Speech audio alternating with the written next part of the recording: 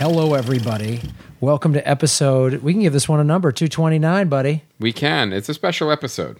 For a lot of reasons. Yes. For very many reasons. Name four. Name four. Oh, it's a quiz? Yeah. Okay. It's a themed episode. We're going to talk about Robin Williams movies. Okay. We're going to celebrate his career. It's with an intern who's we've never had on the show. Okay, great. Two. It's, we have a Kickstarter backer ad. Three. Okay. And this episode is dropping while I am in China. All right, done. Suck Four. it, then. Yeah, nice. Didn't know I was going to be challenged out of the gate. Got to keep you on your toes. I know. Holy shit. Well, this is really exciting. And one of the things too, I want to have Aaron on. Let's introduce him. Couldn't hurt. Yeah. This is one of the interns, also one of the interns for ATC for All Things Comedy, and also a big comedy fan. Can tell you pretty much anything you want to know about. A lot of comedians working today, and all ones in the past too. He's just a comedy fan, and that's also one of the reasons why we wanted to have him on this show today, to have a fan's perspective. Perspective, which we've done one or two of these intern shows. We've had Ben on, we've had Keith. Mm-hmm. Who else? We had anyone else? Ben, Keith. No, I think that's it. We never had Sharon on when she was. No, I don't even think we had the podcast. Sharon was our first intern. Just worked on the website. Right, yeah. Before we had anything else. Mm-hmm. Poor bastard. I know. Mm-hmm. And Dan, we had Dan on, right? When he was. Oh well, yeah. Dan would chime in too. Same with Sean. Okay, so if you're playing along at home, I'm the last one to come on the show. Yeah. No, there's a few more. You guys went to Japan and interviewed Sinai before me. I live 1.5 miles away. Yeah, well, you need to live in a more exotic location. That's true. That's true. So here he is, Aaron Brungardt. Did I say it right? Brungardt. Okay. Really exercise the G. Brungardt. Yeah. Now, technically not true because we interviewed you for the film. That's true. Before Sinai. That's right. You came by to the improv. Mm-hmm. Yes. And that's when Aaron said something very surprising to me. He said it would be a dream to be on the Comedy Film Nerds podcast. We had no idea. Most people are scared. Yeah, to be on it. I don't know. And what's up with them? I've got a sword. I can hack it here. Let's go. So when did you first start listening to the show? What turned you on to Comedy Film Nerds? I think early on, I was into WTF was probably the gateway. And oddly enough, the Robin Williams episode was the one I was told, you have to listen to this. Uh-huh. And then I went back and devoured the catalog to that point, which was still all available. And then it was just like, okay, podcasts are great. I'm all cut up on WTF. What else can I find? And it was like, I just typed in Doug Benson because I already knew Doug loves movies, and he was, one of your first guests. So that's how I was led to be a comedy film nerd. Cool. That's how I got my kitten hands. Nice. Now it was funny when he walked in that we were like, "You'd never been in here." You went, "No," and you went, "Wow, there's the weight bench. Yeah, there's the gargoyles. There's the merch. There's the actual kitten hands." And you see Dean Hagelin's painting of us. Yeah, that is amazing. Yeah. There's our original microphone, the Snowball Blue behind when we you. First started recording the episode on. So now, Aaron, before we get started, when did you first start following and listening to comedians? Because this seems like it's like a lifelong thing. I would say it is. I mean, more so watching the specials, and I think for people my age, I'm 31, and I think it was around 2000 or 1999 when so many of your peers started having their specials, their half hours or hours on Comedy Central and just constantly on repeat. So, I was 16 or whatever at that time, just at home watching TV. So, I mean, it's hard to avoid it at a certain point, especially when it's kind of the only thing on all day. Right. There's Incredible Hulk reruns. I'm well versed in Quantum Leap and comedy specials from 2000 on. Nice. Yeah. I even watched Strip Poker. Graham Melody hosted game show on USA. I've helped shape so many young boys' lives on Strip Poker. It was great that I was able to participate in any of your whack-off fantasies, at least facilitate them. Hopefully I wasn't in them, but at least the... And I, facilitated the the maturing of middle-aged women when I was writing for Port Charles. It's the Lord's work, what we do here in show business town. Well, I'm glad you enjoyed strip poker. Any favorite strip poker episodes that stand out? I think the one with girls in it. Oh, right. Where they got in bikinis. And, I made fun of them and the boys. Right. It's good stuff. That was 195. Loud shirt. Loud. Picked up by a stylist? Yes, I had a bowling shirt with fire on it, or dice and fire, or a martini glass with fire and dice. Well, that was the promo picture. That's what we had. You know what I think I should include? I should bring over here. I think I still have some strip poker promo photos. Oh yeah, definitely. Color ones. Oh, I'm going to bring those over. I might even have a cram one too, but I'll bring over the strip poker ones because those bring them to the festival. That's a fan giveaway. Oh yeah. I'll bring those to the festival. Come to the Comedy Film Nerds Live at the Podfest, and that's a good giveaway. That's a great giveaway. I forgot I had that shit. Thank you, Aaron. You're welcome for reminding me. Thank you. Reminding me of the glories of cable television. So, let's talk about our ad, our Kickstarter This backer. is a very special one. This is really special. This is it's not only a promotion but a message. It's a message, very, very important message. And usually it's like someone's personal business that they want to promote on Kickstarter. This one's a little different. It's very passionate. This is Brian Shanovich, and what do you want the ad to say? And this is what he typed in. Eat healthy foods. Now, that's great advice. Right, good advice. Right? I think that's a good ad. Yeah. Buy from your local farmers markets. Again, great advice. I love that. Support local farmers. Yes. Like we talk about that in this show. Vote with your dollars. Yeah. Support your local farmer. And screw Whole Foods. That's what he typed. He typed those 3 sentences. That was worth $350. Yes. God bless you. Thank you for supporting Brian. Earbuds, the podcasting documentary, and going on a diatribe event to Whole Foods. Yes. Take it to those corporate bitches. One podcast at a time. Right. Take them down. This is the way to do it. So anybody has a manifesto, send it to us and we'll read it. It only cost you $350. $50 to read your How else manifesto. are you going to get your manifesto on the air? What I mean? Imagine Seriously. if the Unabomber had podcasting back in the day. CNN charges more. I know. We're cheaper. And they're dicks. Yeah. You gotta have a gun. I know. That's what this show's all about. It's kind of hard to transition off of that. I'm going to be honest with you. Yeah, a little bit. Should we just wrap up the episode? Yeah, just like, all right, see you next week, everybody. I did it, guys. Thank you. Finally. Congratulations, Aaron. This is your dream come true, buddy.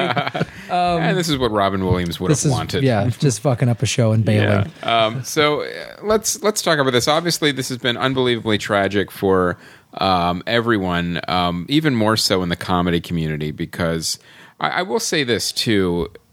Comedians have passed away before, comedians that I've known personally, and I've never met Robin Williams, but a lot of comedians on Facebook that I'm friends with have pictures of them with him, and I've never seen so many pictures with any other single celebrity or famous comedian before that everyone had, which is a testament to Robin Williams on how accessible and how much he loved just stand-up comedy. No matter how famous or big he got, it was still a love of his. I think, and part of that comes from, that the Throckmorton Theater, I believe, in Mill Valley, that gig that Mark Pitta books. And I did it once. I met Mark, I worked with him somewhere, Vegas or something like that. And he was like, yeah, come do this. And it's like a Tuesday night. Right. It's this awesome theater in this really cool town. And, in the green room is Mort Saul and Robin Williams. Yeah. Wow, just that's hanging amazing. out because they like talking about comedy. And they were huge fans of strip poker. they love strip poker. They both had loud bowling shirts and leopard skin shoes, which I had on that show. And it was really. I was like, wow, there's Robin Williams, and I believe it was the Mark Maron episode where he talked about, because he had a reputation of taking material, and a lot of comics are like, ugh, they didn't want to perform with him, or they didn't want to perform with him around. And he said that theater was where he felt sort of safe, and I think too, as some time had passed, I think comics were a little more open to like having him around, and then his body of work as an actor. that's what, It became greater and it greater. became greater and greater. And I think that was one of the things, at least for me, and, we talked about it a little bit when he first passed away a couple weeks ago. There's no other comic that transcended from club act to actor. Some of them have gotten famous, maybe as much fame as he had, like Billy Crystal or whatever. But Billy Crystal is not known as this amazing actor that can play all these. Even Whoopi Goldberg, his two contemporaries, they both, Whoopi and Billy, have done some good movies, some not or whatever. But Whoopi's got an Oscar. Yeah, Whoopi's got an Oscar, and there. But Robin Williams, and we're going to go through that today. All of the different parts that he played, and how he was an actor. He wasn't a comedian that became a film star. Right. He was an actor, and I think that's, to me at least, was because I would, when I remember when I first moved to LA and had been a comic for a while and started taking acting classes at Playhouse West, and it was there wasn't a lot of stand-up comics taking serious acting classes, but he was the guy that was always referenced. Yeah. Like, oh, you're trying to be like a Robin Williams or have Robin Williams' career or whatever. Yeah. Yeah. Fuck it's the best ever. It's his career is goddamn amazing. If you think about it, what he accomplished, because he didn't just like jump over from a sitcom and then play Mork for 15 years. Right. And just keep, like we've talked about, there's numerous comedic actors we've talked about on the show that we get frustrated when they just do the same thing over and over. I mean, he definitely had those movies that weren't good, like Club Paradise, where clearly it was just like, just let Robin go. Yeah. Just there was turn the camera on. He had that Tom Hanks phase where just kind of took anything. Sure. Yeah, and you see also there's a lot of cameos. Well, I think the 80s just had, Club Paradise and Summer Rental and just don't all those forget movies Toys. that people had. Toys was awful. There's no doubt about it. Yeah, and but you look at I look at him young too. Robin Wright pen. Yeah, Robin Wright at the time. I remember as a kid watching Robin Williams in Happy Days. And, people don't even realize sometimes that Mork and Mindy was a spin-off from Happy Days. That's where he actually started.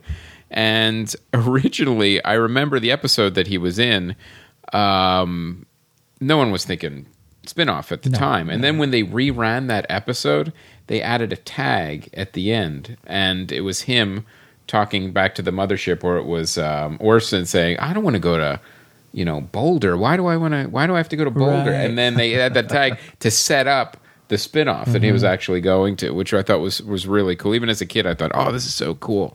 And I think I want to make... The episode title, by the way, was Fonzie Jumps an Alien on his motorcycle. Yeah. Was that after the shark? Was Mork after the shark, or was it before? I can't remember. The Happy Days order. But I want to make a comparison, too, with Robin Williams, just his film career. It's really similar to what Johnny Depp did in the early days, because you look at the roles that he played.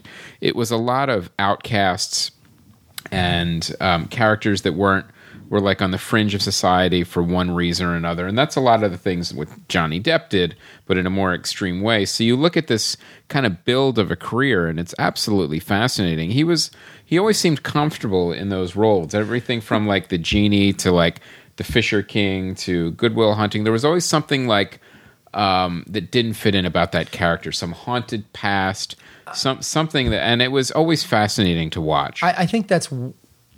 I think most comedians feel that way. Mm-hmm. I mean, I agree. Yeah, you feel that's why you gravitate. I'm never really going to fit in anywhere. I'm never going to fit in anywhere. I'm always sort of because even when you are on stage, you're the outcast. Yeah, you're the one. You're the one guy in the room doing this. Now, sure, it's if the show's going well, people like you, whatever. Even if you have fans and they buy tickets, they're still coming to watch the freak. Right.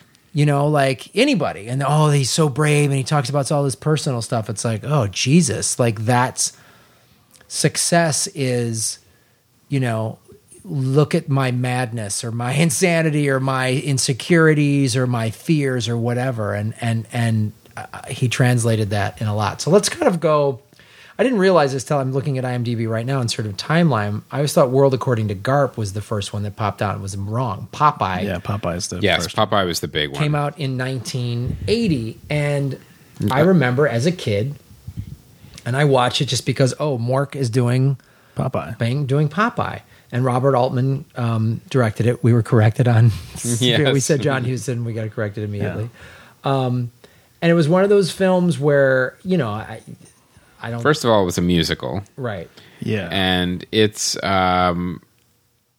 It had a $20 million budget, which back then that was a lot of money. And 15 of that went to cocaine. Yeah. That was back in the coke years. And you also, I just watched this movie again recently. I watched it yesterday. And Really? like literally, gearing up. I watched it a couple of days ago too, with the kids because they had never seen it. And you realize that Robin Williams is pretty much a character like a cartoon come to life. Like he plays Popeye the way if a cartoon character was real, that's what it would be. It's not just the giant forearms. It's the way he moved, the way he talked, and everything. He just kind of lost himself in this, weird cartoony role. And now, my kids have never seen the Popeye cartoons. It's they liked the movie, but when you're watching this movie, it's not a great movie, by the way. No. It is not. You can't watch this movie. Oh, this is hard. a classic. No, it's tough to get through.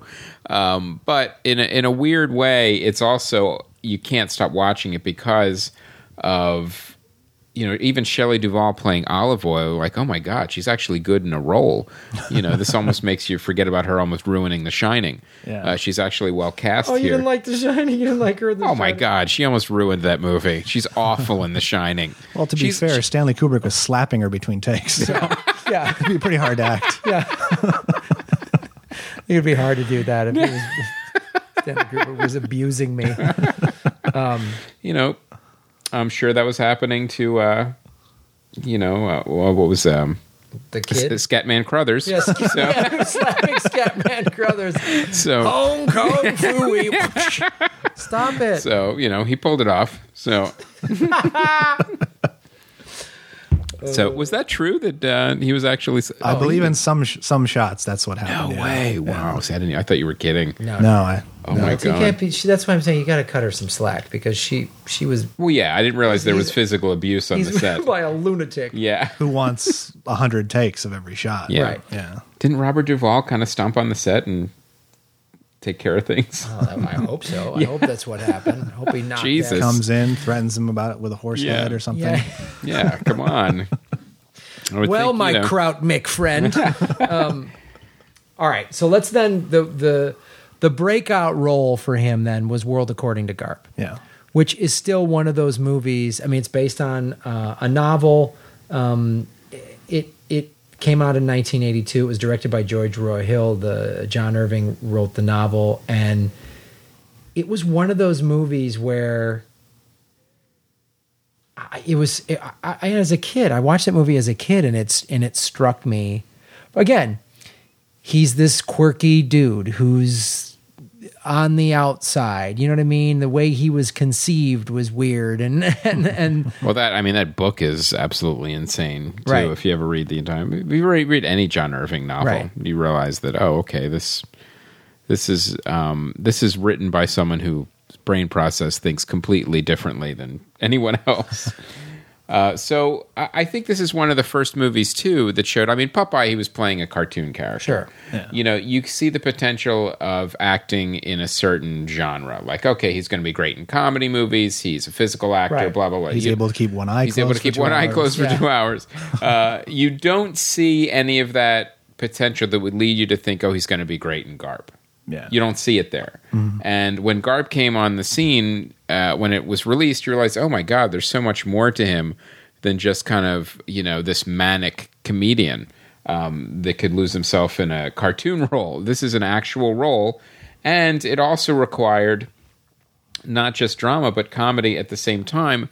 Another good example of that is Good Morning Vietnam. When you look at Good Morning Vietnam, it's like not only do you need the strong comedy skills, especially when he's on the radio, but then also the drama when he's not on the radio. in the war zone. In the war zone. Well, let me ask you this, Aaron. So, since you weren't like watching these movies when they came out, when did you get turned on to them, and what age and what was your reaction when you started? When you first what was the first Robin Williams movie you saw? Let's start there. I would think it was Popeye. Oh, really? Because I watched a ton of cartoons, and so I knew I knew of it, and I knew of him. I probably didn't see it till closer to 1990 or something like that, right? Because I wasn't even alive when it was out. But I think that was the first one, and obviously the crossover because it is a cartoon. Because I certainly wasn't looking up Robert Altman movies, going, right. Which one am I going to check out next? Right. So then, when you saw Garp, The Player or Popeye?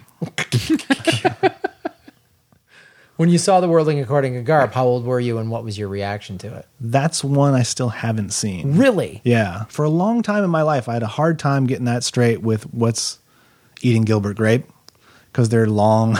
They start with W. Grape Garp. I don't know. It just I lost it somewhere in the. What's Eating Gilbert Garp? Yeah, I just never got a hold of that one.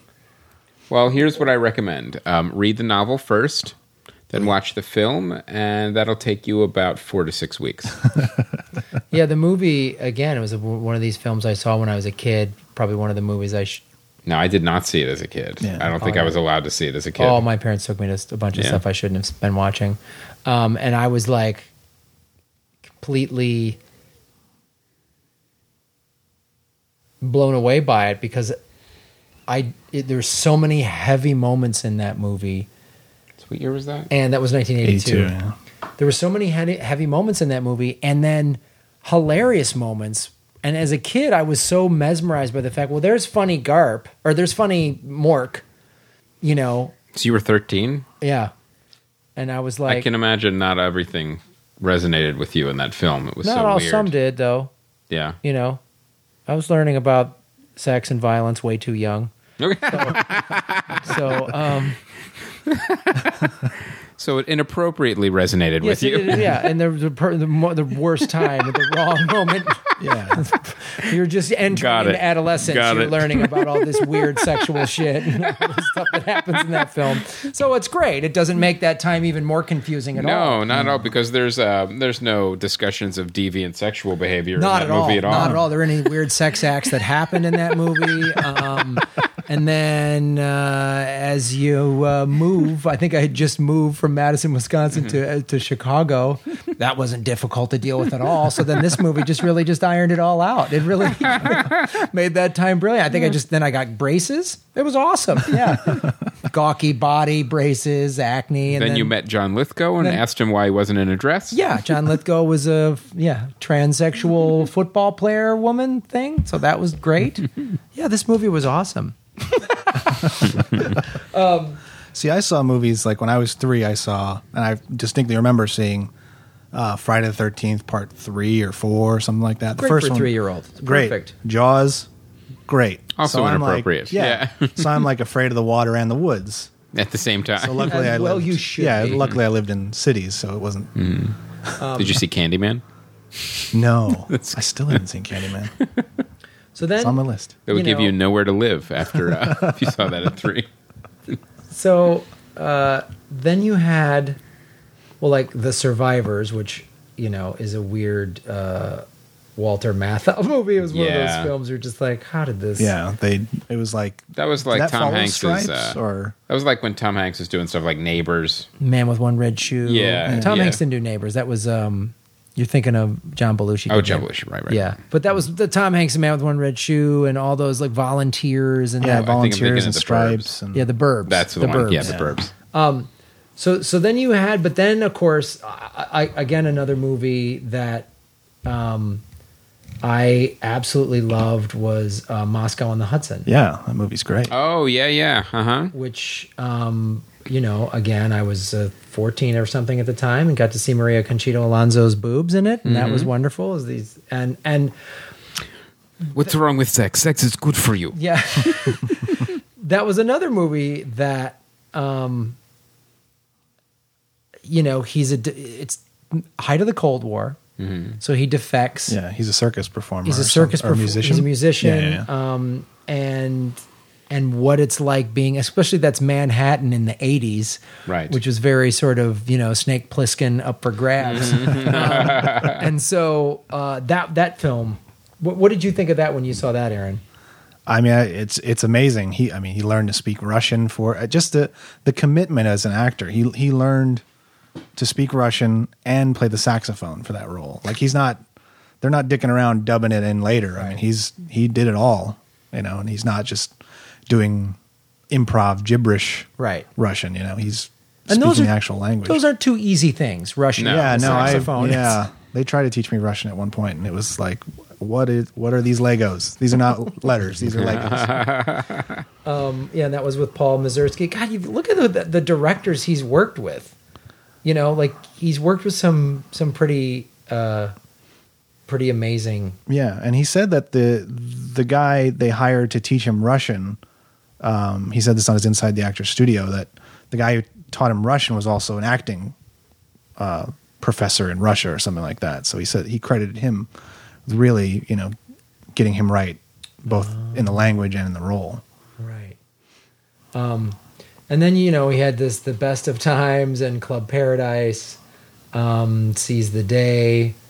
But then he did Good Morning Vietnam, which, as you were talking about, well, first of all, he did a TV movie. He did the voice on this, which is a really good TV movie documentary, Dear America, Letters Home from Vietnam, which is a great book that somebody collected letters from Vietnam soldiers that they had written home to their families and all of the things they're talking about. God, I don't even remember this. This was a TV movie?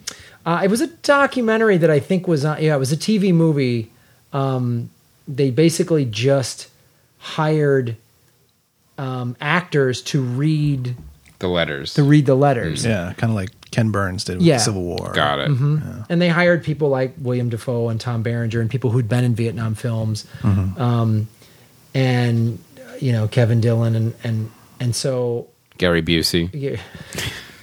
Is he in it? Maybe. No. I think you mean Gary Sinise. Yeah. Brian Dennehy's in it. So the reason I bring this up is because I read that book and I read the actual letters, and it's really powerful because, first of all, it's a different era in terms of there was no Skype or soldiers couldn't call home or anything like that. They had to write letters in their tent or whatever, and under fire or between in the foxhole. Yeah, or like this awful thing happened today, and there's pools of blood in the mud, and they're sending that back to their brother or whatever. And so it's a book I should suggest reading or watch this documentary. But then you had Good Morning Vietnam, which is just, the more we talk about this, the more it's fascinating because, again, Good Morning Vietnam, I mean, they kind of build it as a comedy,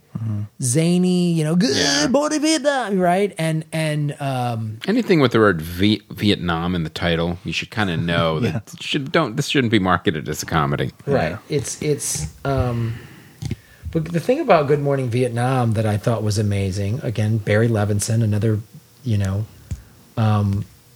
big name director. It's Forrest Whitaker, a young Forrest Whitaker's in it. And Bruno Kirby is great as he plays a great tool. You've got all these great actors. You've got Robert Wool in it, and then J.T. Walsh, who's just a complete asshole. And it's Richard Edson. Who else is? There's all these. Richard Edson was in Platoon. Yeah, he was in both. Yeah. And Ferris Bueller's Day Off, all the same year. I think. Yeah, I know. That was his character actor, grand slam. Yeah. But Good Morning Vietnam was one of those things where everybody talked about how he just improvised the radio scenes. Barry Levinson just put a camera on him and said, "Be a morning DJ," and this actual guy that he was depicting when the movie came out was like, I didn't come close to I wish I was that good. You know what I mean? And again, then it has so many of his movies kind of tricked you into, Robin Williams. And then there's these heavy moments in that film because he's in a war zone, and he befriends that kid. Saves his life. Saves his life, and the way the kid talks about, Robin was like, we were supposed to be friends, and he's like, friends? What are you talking about? You GIs come in here and you're the enemy. Yeah, you blow everything up and you knock up these girls and then split, and I'm supposed to be your friend, which was good stuff. Resonant. But is it not? I mean, do you not agree that it's the perfect kind of role for a stand-up? Like, you go up, you perform. Well, for the right stand-up. Yeah, well, certainly. I mean, Yeah. Robin obviously is the perfect guy for it, but I'm just saying in terms of like, you walk up to this weird place, you do your performance, then you walk out into the horror of the rest of the world, and maybe hopefully you've brightened a few days. Oh, right. You're talking about being a DJ, like a radio DJ? In a war zone like that, right. yeah. I mean, it was one of those things where that scene, resonated with me later, obviously, when I started going overseas, where he's like, fuck this. I'm tired of the bureaucracy. And they're stuck. And Forrest Whitaker, and he's like, I'm quitting. And Forrest Whitaker looks around and goes, hey, guys, look who I've got with me. And he forces Robin Williams' character to perform basically for these guys, and he sees his value and the importance of it. And I remember that scene like sort of popping into my memory as the first time I went over there and was like, what am I doing? Like, this is terrifying. This is stupid. I don't feel like. And numerous times on those trips, I remember when I went over there once with Scott Kennedy, who passed away like a little over a year ago. And Scott Kennedy was a comic who we've mentioned on the show before. He went over there like 50 sometimes. And we were getting ready to fly to do, we're going to go to some base. We had 3 shows a day. Scott always had us going to like 3 or 4 shows a day on all small fire bases. And we're on the flight line, which is basically the landing deck for helicopters. And we're waiting for our ride, and it's early in the morning. And all of a sudden calls him over, and he gets a call, and he said, this base we were supposed to go to got into a firefight last night, and 2 guys died. So we're not going. The show's, and I remember sitting on there going, and I was sitting there going, God, I feel so stupid. I was like, I feel like, who cares? I was like, who cares what we're flying around telling jokes? I felt so dumb and useless. And like, these guys on this base are going through something awful. The families just got the worst news. And I've been on aircraft where we picked up flag draped coffins, so I knew like what was going to happen next. And I said this to Scott, I just feel like such a fucking asshole. And he goes, Graham, I'm coming here every month. 4 or 5 months from now, I will go back to these bases and make sure they get a show. He goes, I had a commanding officer tell me that every time a comedy show comes through town, suicide rate comes through the base. The suicide rate on the base drops. He goes, so we're saving lives, and we're going to find other shows to do today. And I was like, he just kind of knocked me back, set me straight. And I was just like, this is your job. This is your mission. Let's go. And this is why it is important. This is why it's so important. And it's what I lived out, that actual scene. That was what that scene in Good Morning Vietnam was. I had that actually happen to me. And so going back, it makes that movie, for me at least, more poignant. On a lighter note, do you not get that with podcast fans too, where you're walking around kind of anonymously, then they hear your voice, you're talking to a barista or something, and then they go, Graham Elwood? I feel like I have that all the time around town. Well, I don't get recognized that much but you know what? I do get it from coming up after shows or the emails we get, or in Japan, or like when we did all these interviews for the documentary for Earbuds. But one of the reasons why we wanted to do the documentary was we got the emails, and there's been plenty of days where Chris or myself were like, oh, this isn't making any money, and what the fuck are we doing? And we Yeah. get some email about, hey, your podcast helped me get through this. And we go, Or it inspired me to do this. right. Or tough time, parent passed away or something like that. And then you go, oh, and it does really bring that back. Because especially this, even more so than stand-up, we're literally just in a garage. Like, is anyone Right. listening to this? And you forget that when you put it out there on the internet, thousands of people do hear it. So that is a weird thing. So, and then we've got, then after that he did some other, what does Adventures of Baron Munchausen? Now, he wasn't a lead in that. Adventures of Baron Munchausen, he was the Man in the Moon. But it's a great cameo. The thing that I loved about it, too, is it kind of set up his relationship with Terry Gilliam for when they did The Fisher King together. Yeah. Which, jumping forward, again, great movie. Yeah, funny Robin Williams, but this Dark. Super heavy. Dark, heavy stuff in it. social Yeah. commentary. I mean, how he became homeless Yeah. at a restaurant and his wife got gunned down, like, and he lost his shit. Yeah, it's pretty. It's pretty heavy stuff. The other thing I love it about the collaboration is Terry Gilliam and Robin Williams have a lot in common in that they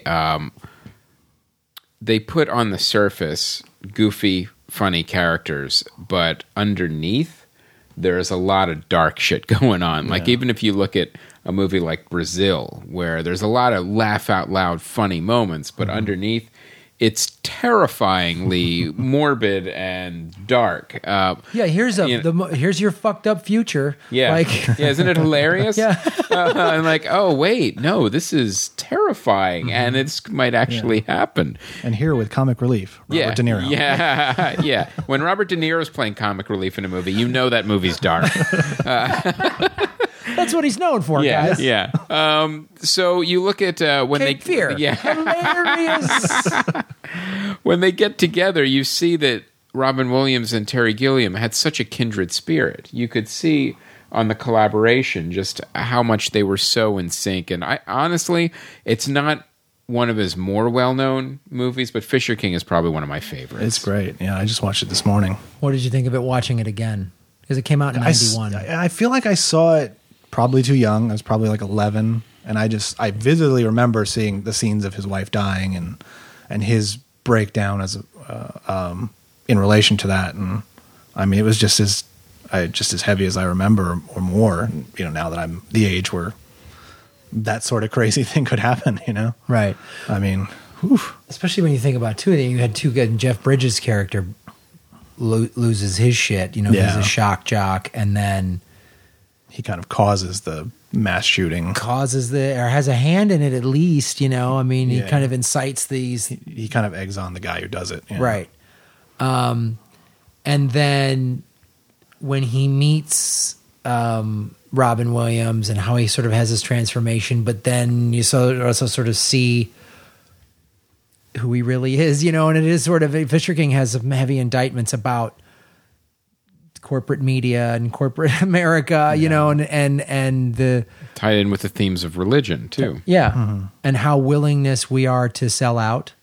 Jeff Bridges is so willing to just sell out, and but I want to get back to between Fisher King, there was Dead Poet Society came out in 89, and then we had Cadillac Man, Awakenings, which is interesting. Dead Again, Shakes the Clown. But I think that was what was interesting when I looked back at IMDb was at his career was he almost went comedy drama.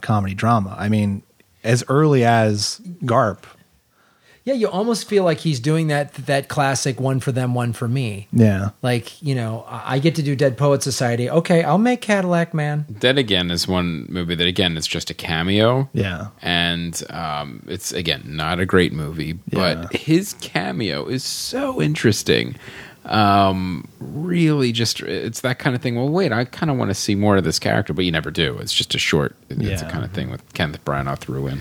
But I want to get back to Dead Poet Society, because then that was another. This is another huge one for his career. Because it was a huge one. And everyone I knew saw that movie. It was one of those movies that literally everyone talked about, everyone saw, and it was not, oh, you didn't see Dead Poets? Like, then there was something wrong with you if you hadn't gone to see that movie. Well, because I think it, I was just getting out of high school and going into college, and, I went to public school. I didn't go to like rich kid prep schools, but still there was that pressure of got to get good grades, got to go to a good college. If you don't go to a good college, you're screwed. That would have been great if that was actually the name of the school. Wait. Rich Kid Prep School. Rich kid prep school. But I remember. Oh, I didn't get into Rich Kid Prep School. Yeah, all right. Got to go to middle class. Middle class university. Yeah. Their mascot is the Whining Crowns. Yeah. The trust funders. Yeah. So, but I remember though why that movie resonated with me was Evanston, the suburb I grew up in, is on the North Shore of Chicago, which just watch a John Hughes movie and that'll give you an idea of what it was like. Yeah. But there was all these Loyola's right there. Loyola, you've got Loyola University, you've also got Loyola Academy, but you've got Evanston, Wilmette, Winnetka, Glencoe. Evanston is integrated. It's been integrated for like over 100 years, but the rest of them are very white and very wealthy. And I remember like dating a girl that went to a private Catholic school and going to one of her winter formals and all these rich kids and everything. But then I remember that they did have that they had a dad and a mom who were like, you're going to this school. Like I remember a girl told me she wasn't allowed to apply to colleges west of the Mississippi because her parents were like, there's no good schools out there. And they were like, a lot of them were like, you're not going to school in California because you're going to go lose your shit out there. Yeah. Like you had to go to an Ivy League school. And if you didn't, no one's going to college and coming out hippie. Yeah, exactly. Like you're not going to think for yourself. Mm-hmm. And I remember seeing a lot of kids like that. And so when this movie came out, I was like, it made total sense. And it also launched all these, Robert Sean Leonard, Ethan Hawke, Josh Charles, like all these. That was a huge cast. They were huge. And it's like Diner. Yeah, it was. Yeah, they were all really young. And then Norman Lloyd is in it, who I remember from St. Elsewhere. And it's one of those movies that the messages in it, I'll never forget that when he did that scene when he's like, look at all these guys before, and he goes, they're all dead. And I was like, oh, shit. Like, better go seize the day. And it was directed by Peter Weir, who has also directed, he directed... Did he do 2010? Yeah, he did Truman. He did The Way Back. He did a bunch of interesting stuff. Yeah, The Mosquito Coast. Did he do that with Harrison Ford? Yeah. Let's check here. Peter Weir did Mosquito Coast. You're Living Dangerously, Mosquito Coast, Dead Poet Society, Green Card, Truman Show. It's a weird movie, Mosquito Coast. Yeah. Yeah.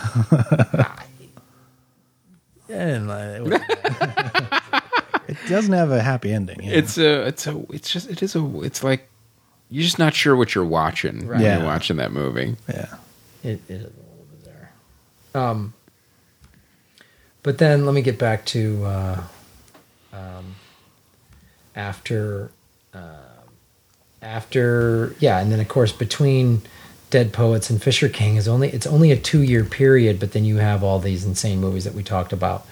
But even though I remember Awakenings, like I want to talk about that. Yeah. Because again, these are like movies I was watching in college, and Awakenings was, based on a true story. I guess the Oliver Sacks book, and it was one of those films where you're just like, this isn't wacky Robin Williams. Yeah. No. It's not Patch Adams. No. Yeah, it's wow. It's heartbreaking to see him deal with Robert De Niro's character, who's catatonic to kind of waking up, and then the one guy in the end. Spoiler alert. We probably should have said that at some point.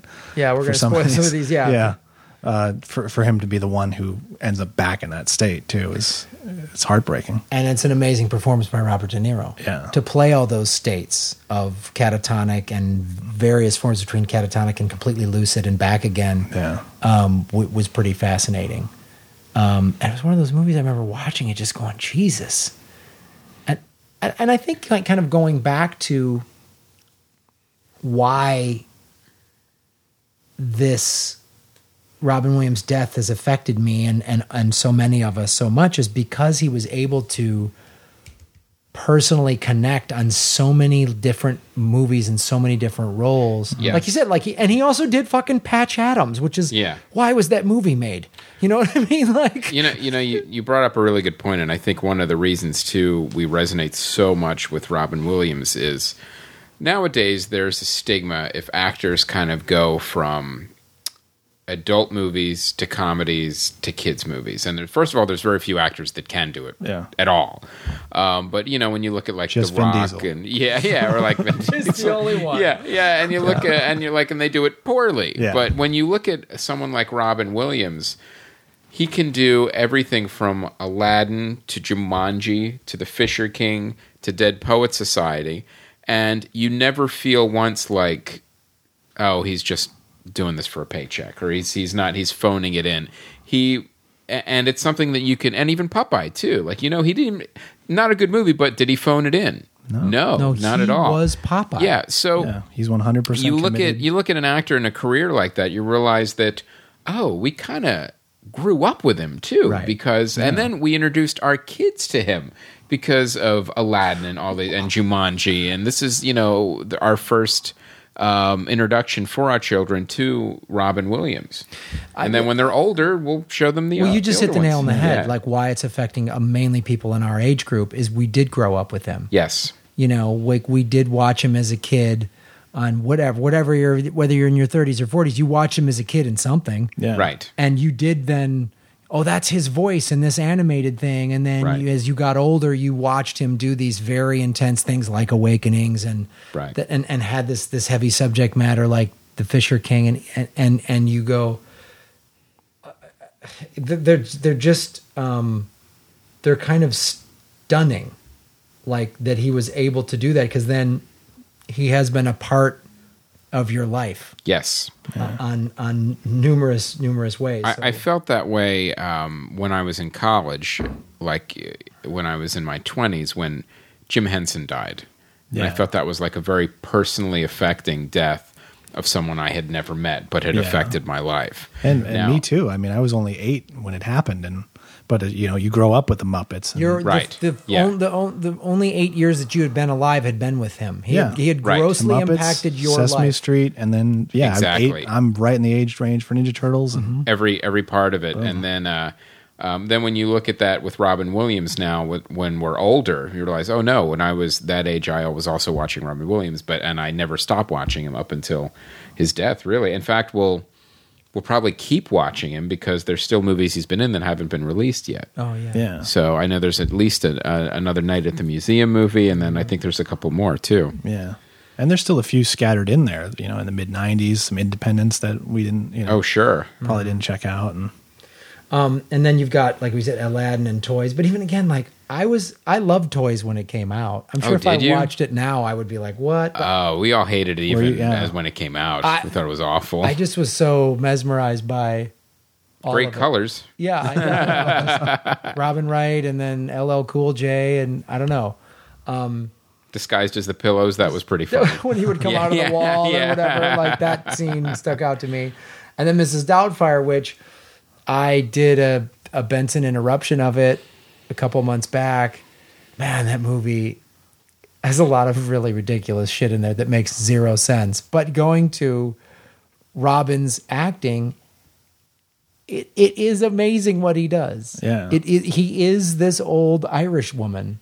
Obviously there's a lot of makeup and prosthetics, but that was what was so spectacular about it. It's like Mike Myers playing Shrek.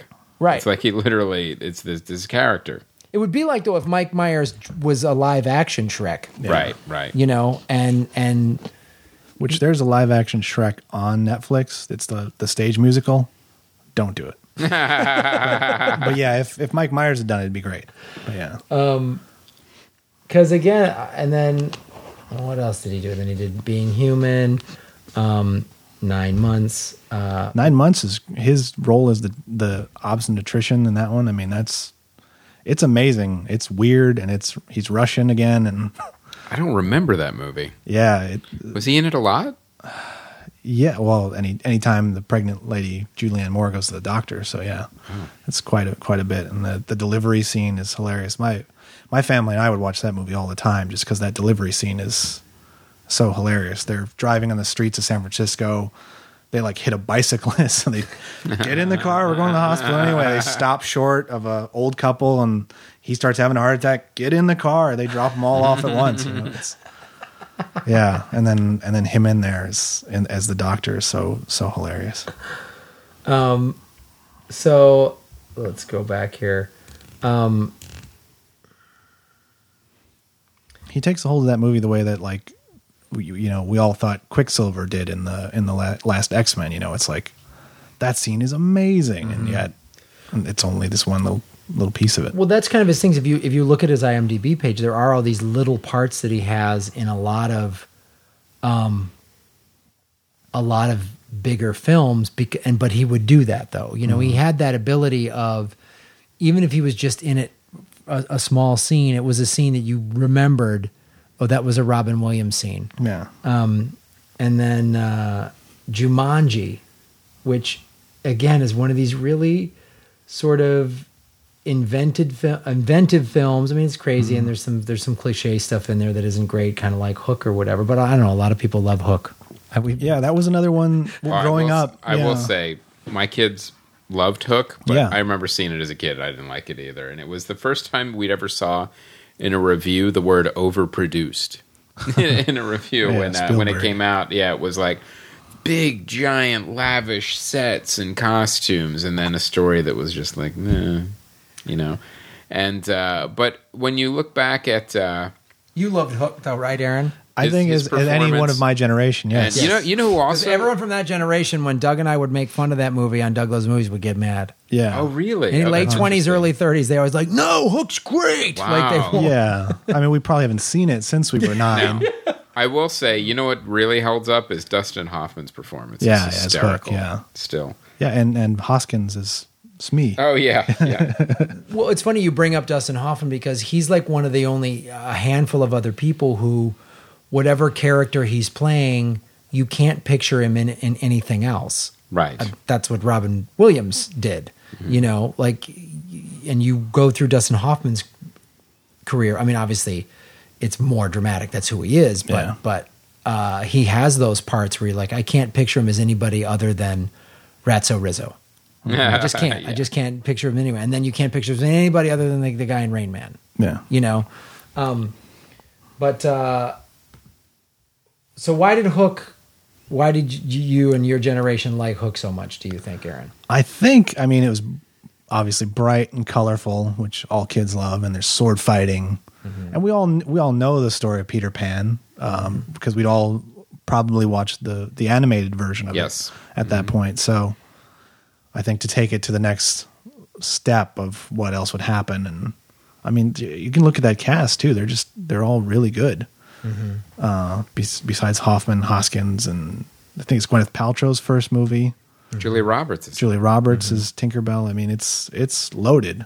And then I don't know if we have. I mean, I know Jim Carrey's kind of been on a similar career track, at least trying to do drama and comedy. But has any actor acted with children as well as Robin Williams? No. And acted as a child, essentially, as in an adult body with children. I mean, Hook, you've got Jack, which isn't great, but it's who else could you see in that role? You know, it's interesting you bring that up. I've talked to a development executive who worked in children's programming, and he said to me, children, they don't like watching other children. Like when you have shows about other children and stuff, what they like is to watch adults act like children. So you can see how broad Robin Williams' appeal was. And I really think there's some truth to that.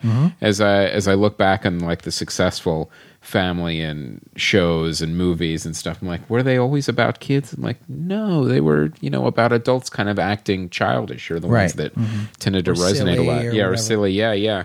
Like the roles like you're talking about. Well, I want to talk about too Good Will Hunting, which came out in 1997, because that, again, like, that movie came out of nowhere too. It came out of nowhere, and he's not really funny in it at all. He's funny. He's not being Robin Williams funny. He's being a good actor who's playing. This is how an Irish guy that grew up in Boston, who's a college professor, would be, and who has a fair amount of mileage on him. Yeah, like there's certain. He the thing I loved about it is that he has a worn, weathered look and mannerism about him that is not easy to do for an actor, and you could tell he was tapping into some real sadness. Well, at home. He's also not a pretty boy, right? And so he looks like a guy. He looks exactly like a guy that would be in that spot. Yeah, and with it, with some shit that happened to him in the past. I mean, and the way they subtly handled some of the stuff, like he was in Vietnam. There's a scene Matt Damon just goes, "You still counsel vets, or whatever." And then his wife dies of cancer. And I mean, this movie was like, it came out of nowhere. First of all, nobody knew who Matt Damon and Ben Affleck were. Yeah. And you're like, who the fuck is this kid? And then Robin Williams is playing this very quiet. I mean, it's a very intimate film because it largely takes place in a therapist's office. Yeah. And it's a small cast, too. It's a small cast. Minnie Driver we'd never heard of before. And even Skarsgård, Stellan Skarsgård, had we seen him in much prior to that? Not in the U.S. Not in the U.S. And he shows up and plays perfectly this pompous math genius. And all these guys, I mean, really never heard of Ben Affleck. We hadn't heard of Cole Hauser or Casey Affleck. And they're all like... Ben Affleck was slowly emerging. Yeah. Sure. I knew him from Voyage of the Mimi. Yeah. And wasn't this also educational program? Wasn't this also from Clerks 2? After Clerks 2? No. Clerks 2 is like 2006. Yeah, or 2004. Oh, okay. It would have been right before Dogma, which they were both in together. Right. Which I think is part of it. I think Kevin Smith was a EP on. What about Chasing Amy? He had done Chasing Amy. He had done Mallrats. There you go. Okay. He'd done... He'd done Phantoms. Oh, no, I was thinking of Mallrats. That's right. Phantoms came out after Good Will Hunting. Oh, was it? Well, after. But again, Good Will Hunting was this movie that launched all these people. And it's one of those, like... It's so great. I mean, it's Matt Damon, what he's dealing with. And I mean, first that montage of therapists that he has to go to for the court order, which was great. Bill Plimpton was like awesome, and then when the conversations too, like I love the arguments between Stellan Skarsgård and Robin Williams when they're arguing what to do with him, because they both are coming from they're both coming from a genuine place. Like one guy isn't obviously the bad guy. Yeah. He's just like, no, you got to work hard. And then Robin Williams is like, no, if you push him too hard. And the arguments that they have, the way they were, sometimes in movies, they'll have these arguments where one person talks and then the other person talks. And it's like, not a lot of arguments go that way. Usually people are talking over each other, and he did that very well. Only on the screen. And then the relationship with Minnie Driver and then those scenes. I mean, like that scene with Ben Affleck where they're doing construction, and he's like, and Matt Damon's like, yeah, grow my kids up here, and Ben Affleck goes, what the fuck are you talking about? You got a gift. You got a winning lottery ticket. Yeah. He goes, if you're still here, I'm going to kill you myself. He goes, I'm going to wake up tomorrow and I'm going to be 50. And that's fine. And it's just like, I remember having a conversation but with my buddy in high school, and I was whatever. And he just said, you got to go, man. Yeah, you got to host strip poker. You got to do game shows and sell t-shirts out of a gargoyle garage. Yeah. Like, you have to do these. You've got a future. You got to tell jokes in shitty bars because that's your only way of making money because you have no marketable skills. Like you have to go out and do this. You're actually terrible at construction. You have to have a movie ruined in Bulgaria. You have to do a half a dozen pilots that never get picked up. But yeah, like that whole scene, and that there's heavy abuse stuff in there, and all of that. And I remember watching that. I seen that. Did movie. Stanley Kubrick smack somebody in this movie? Yeah. He just showed up on set. Yeah. Said, "I'm like your foster dad." Yeah, and it was like one of those things where you just couldn't believe that it's one of those movies that when you're flipping through the channels and it's on, you stop, Right, and you watch it. Did it send you guys through down a Gus Van Sant, like chasing the dragon to try and find a good movie that he's done since then? Like, no, I feel like it's been. I really didn't want rough. that challenge. Yeah, I tried. I mean, it was like Drugstore Cowboy, and Did he do the Psycho remake too? he did the Psycho remake, and then I thought Elephant was going to be great. And no. it's one of those things where you're just like, come on, Gus, come on, get it How do you make a movie about a school shooting not interesting to watch? right. Ugh. Yeah. How? He's one of those. I don't know if he was a guy like lost his touch or what, but so we'll skip forward a little bit. We went. Can we not? Because I watched What Dreams May Come last night. Really? Oh, wow. That I was worried because I knew that was going to be heart wrenching because that's all about a guy dying. Yeah, it sure is. Suicide, and I mean, I'm not going to lie, it was a kick in the chest. And I was counting how many times I broke down and cried, and it was 4, which is a lot. That broke Up's record. I mean, it's amazing, and obviously visually, it is Visually, especially at the time, it was like groundbreaking. Yeah. I was saying to my girlfriend, I think they could do this easier now, but Oh, for yeah, them to pull much it off. easier. I never saw it Oh, because the subject matter at the time was like a little hard. yeah. It's Wait definitely a hard. year, maybe. Yeah. it's rough with It's him. not when I remember watching it, being absolutely blown away by the visuals. Like these were amazing. Like I think it was also the time I remember seeing this is when the to get into the video game aspect of it, like the CD-ROM adventures were really becoming popular, and that type of detail in a world that was being created, and that's I think that tapped into a little bit when I was watching that movie because these fantastic, colorful worlds were being created. So I can't imagine watching that movie now. That makes a good point, Aaron. I think I might wait before I watch that one again because of the subject matters. But well, then we haven't even talked about World's Greatest Dad yet, which is it's. But where are we now on the list? Well, we are coming. Let's see. That was late '90s. So we're coming up. What Dreams May Come. Then you had Patch Adams, which we talked about. Right. Then you had Jacob the Liar. Then you had Bicentennial Man, 1999. Yeah. Oh, we Chris Columbus. we skipped Father's Day, and that's okay. Yeah. There's Father's Day. Billy Crystal. I remember that one. Flubber. Not good. Deconstructing Harry. His one Woody Allen film. Yeah. Then we get into 2000s. Now we all of a sudden, again, he does this insane 1 hour photo, Death to Smoochie, and Insomnia. Yeah. Right. And 1 hour photo and Insomnia I really like both of Yeah. them. Did you really? tense. I did. See, I thought 1 hour photo was awful. I really didn't like 1 hour photo. Now Insomnia, It's a hard I did ride. like. I mean, it's It didn't tension. resonate with me. It was. I thought even Robin Williams. I thought he did the best he could for what the material was giving him. I thought it was a very contrived kind of character and story that they were trying to do. Like, look, here's the psychopath as he's slowly deteriorating and harassing this family, and I never really bought it. But Insomnia is another story. I thought it is a music video director. well, yeah. Photo. It's, and it didn't resonate with me. Insomnia, I thought was much better. yeah, and I saw someone write about Directed by Insomnia. Christopher Nolan. Yeah. Our hero.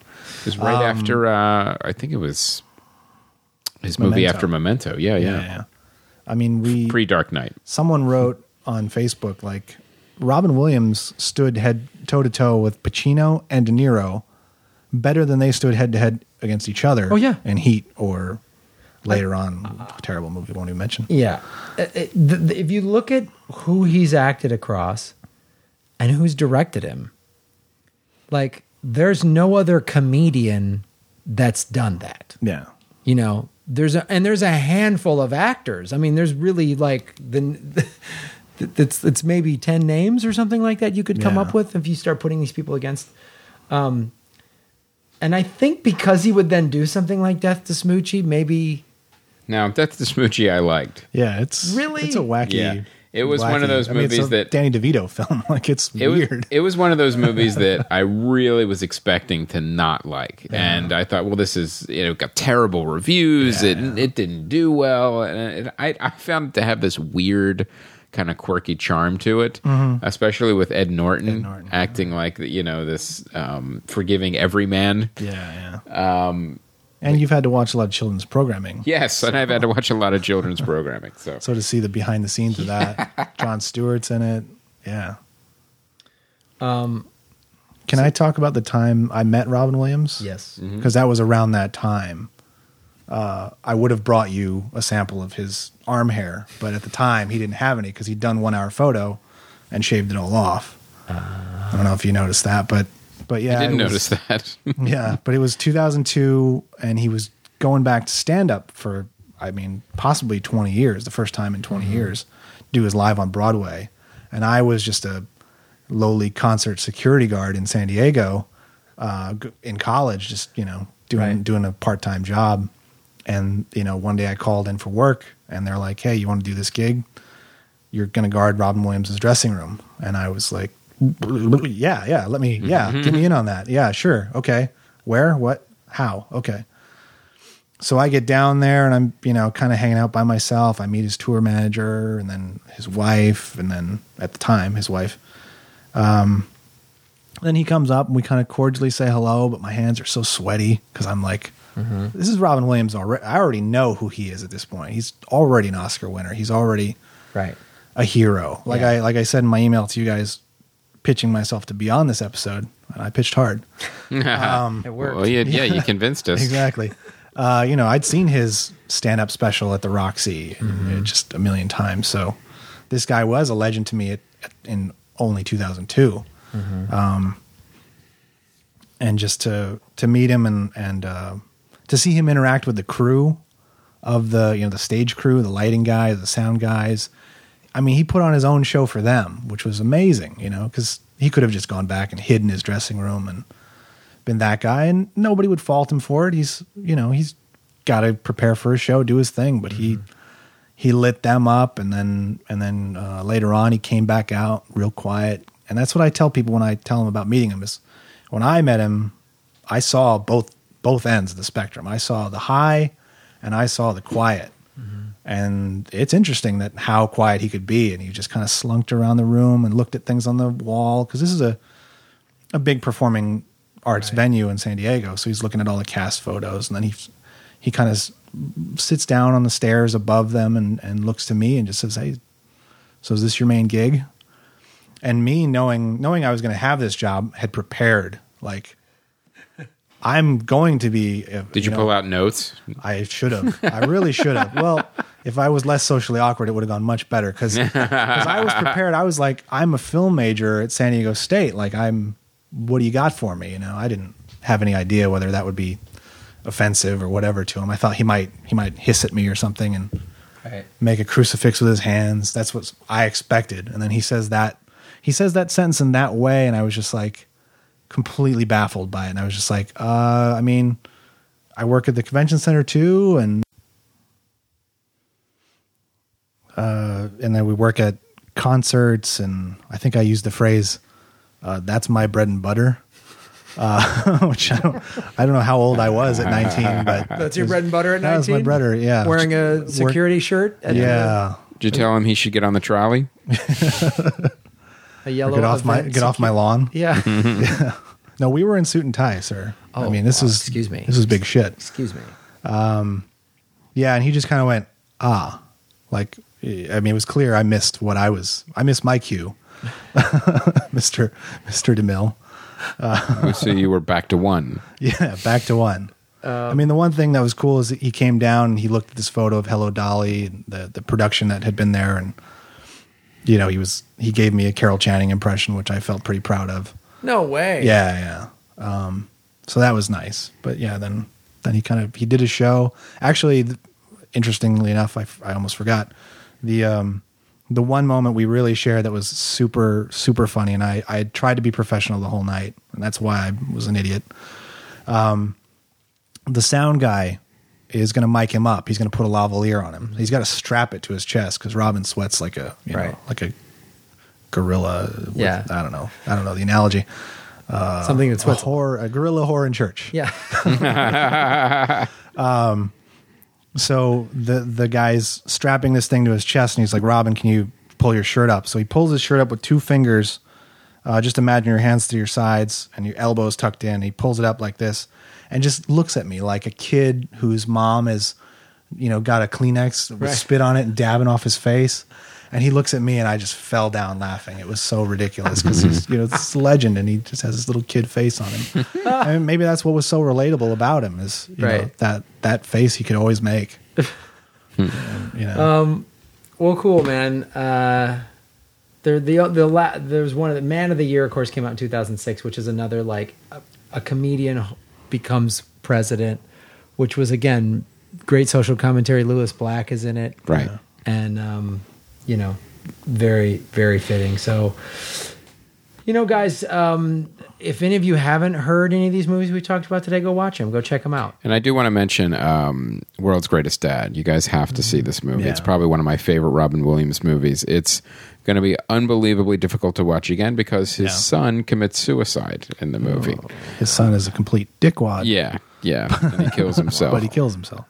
So it's a really difficult movie to watch, but it's one of those movies that shows how funny and how poignant and sad Robin Williams could be all in the same film. Yeah. And that quote that's been going around Facebook, about how it's better to be alone than to be in a group of people who make you feel alone. That's from that movie. It's I assume Bobcat wrote that, though. I don't know why it's being attributed to Robin, but yeah, I was at a birthday party for Murray Valeriano, who's been on this podcast. Yay. And was talking to Road Stories. Yeah, I also used to intern for Road Stories. Oh, right on. Yep.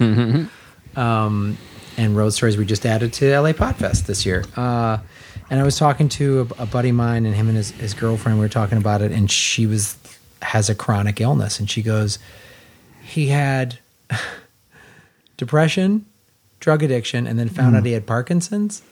She goes, and I'm not saying this is any sort of answer or insight, but it made sense to me. She goes, she has a chronic like bone thing that's very painful, and she goes, if I found out I had to then deal with cancer or something else, she goes, I wouldn't want to keep going. Yeah, and he also had a heart condition too. He had a valve replaced at some point. So. Yeah, I mean, so I don't know. I understand. So check out these movies, and also just on a note, we were talking about it before. If you are depressed and you're feeling really horrible, call somebody, get help. Yeah. It's available, it's out there, and the good news, if I can give you any, is that mental illness is becoming more and more understood because this country, we're starting from ground zero with mental illness. We just don't know enough about it, and we're not educated enough about it. So call somebody, talk to somebody. Help is available. And I know you said somebody had reached out to you after this happened too, Graham, which is great. I mean, I think we're going in the right direction with raising awareness with mental illness. Yeah, because it's the whole there's he less had stigma. Everything. Why would he? It's starting to go away, which is good. Good, because it's like he had everything. Why would he get cancer? Right. If you start looking at like an ailment, an illness, not a choice. Yeah. And so before, you're rich. Why did you get the flu? Yeah. And there are certain comedians or people in the media who are pointing at the medications too, and I think that's irresponsible. Like we don't know. Yeah, we don't know, and those same medications are helping how many people? We don't know. Yeah. They're helping people, and whatever, they were misprescribed. You don't know that. Yeah. We don't know that. It's I think Chris, you make the point of like we're just really starting to even be ready to try to understand this. Yeah. And I think we just need to all approach it like that. Like, let's just get as much information as we can because we don't have enough. We we we don't have enough information. The medical community and science is trying to figure stuff out, and who knows. So, yeah, if you're going through a tough thing, reach out to somebody, call a professional, just Google help for that. It might be support groups in your area, or even just call a friend. A friend called me and we talked, and it was I'm glad she called me. I'm glad I was able to do something about it. So thank you guys so much. This was a great episode. We really enjoyed doing it, and we hope you guys enjoyed it as much as we did. So we want to thank our guest, Aaron. Let's see if we can get it right. Brungardt. No heart. No heart. There's no heart in Brungardt. Brungardt. It's Brungardt. The Germans have no heart. Hearts up is a week. So, Aaron, where can people find you on the internets? You can find me on Twitter at Hilaaronous. That's HILAARONOUS. Of course. Hilaaronous. Yes. Sure. A German way for it to say hilarious. A confusing way. Yeah. And if you guys listen to any of the other All Things comedy shows, Aaron has helped. Well, you work on the show. You've helped out over there with a lot of stuff. Yeah, absolutely. And you're going to be at LA Podfest. Of course. So, unfortunately, I have a wedding to go to on the Saturday, so I will be there Friday and Sunday. Whose wedding? A friend in Arizona. Oh, come on. I know. Just Skype it. Terrible timing. Terrible timing. Tell them to postpone it. Podfest wedding? Oh, we'll perform the ceremony. So, come meet Aaron live at LA Podfest, September 26th through the 28th. Get your tickets at lapodfest.com. Thank you once again, Aaron. Thank you. My name, let's see. Dream come true. Dream come true? Right on, dude. Glad we could make one dream come true. We're able to do one once a year. This was my Make-A-Wish. And he's not even dying. I'm not, I mean, we all are. Well, invariably. So I'll be headlining the Improv in Hollywood, California, September 13th. And that'll be a fun show. That'll be a fun show. Chris is going to be on it, and we're going to add some other folks. So stay tuned to that.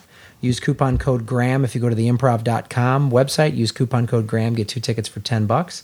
And then I will be headlining the Zanies in Rosemont, Illinois, right out there at that financial bank thing with all the restaurants and whatnot. September 17th through 20. And I believe if you wear a Palm Strike shirt on Wednesday or Thursday, you will be arrested. You will be handcuffed and maced in the face for dressing like an asshole. So be ready.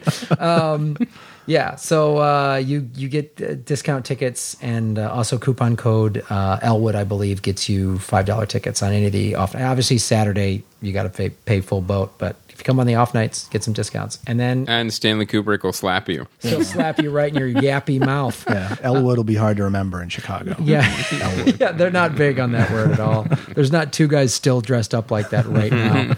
All right, thank you once again, Aaron Brungardt. Thanks, Dad. Let's see, Brungardt. No heart. I think we say it better. Brungardt. Just Aaron. It's like a fist. Yeah. Brungardt. 1, 2. I would be remiss if I didn't mispronounce. I have to at least mispronounce one name a show. That's so true. Congratulations, Aaron. Have we done a bad accent? Hello. I'm from San Diego. I don't know. Yeah. That's how they speak in San Diego. It is. Let's end this goddamn episode. Thank you, Aaron. My name's Graham Elwood. I'm Chris Mancini, and as always, remember, Han shot first.